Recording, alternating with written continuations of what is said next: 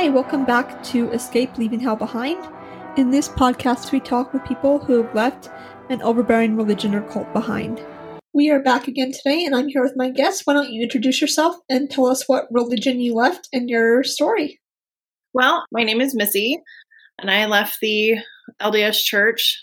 Can you explain why you were threatened with excommunication for getting a divorce? Because I was breaking my temple covenants to my husband, that I was not hearkening to my husband as he hearkens unto the Lord. And since I was choosing to leave, I could be excommunicated for it. That's what the bishop said. I know that that's not official church doctrine, but that's what the bishop I had told me. And I said, well, what if he requested a divorce?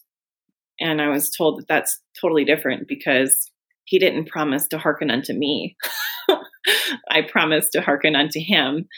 And so that I would be the one breaking my temple covenants. And that deserved excommunication. Thanks again for joining us today. As always, I want to give special thanks to our sponsor and friend, Corporate Design Solutions, who has generously made it possible for this podcast to be a reality. If anyone is looking for help protecting their digital info, please email Michael at helpdesk@corpdesignsolutions.com.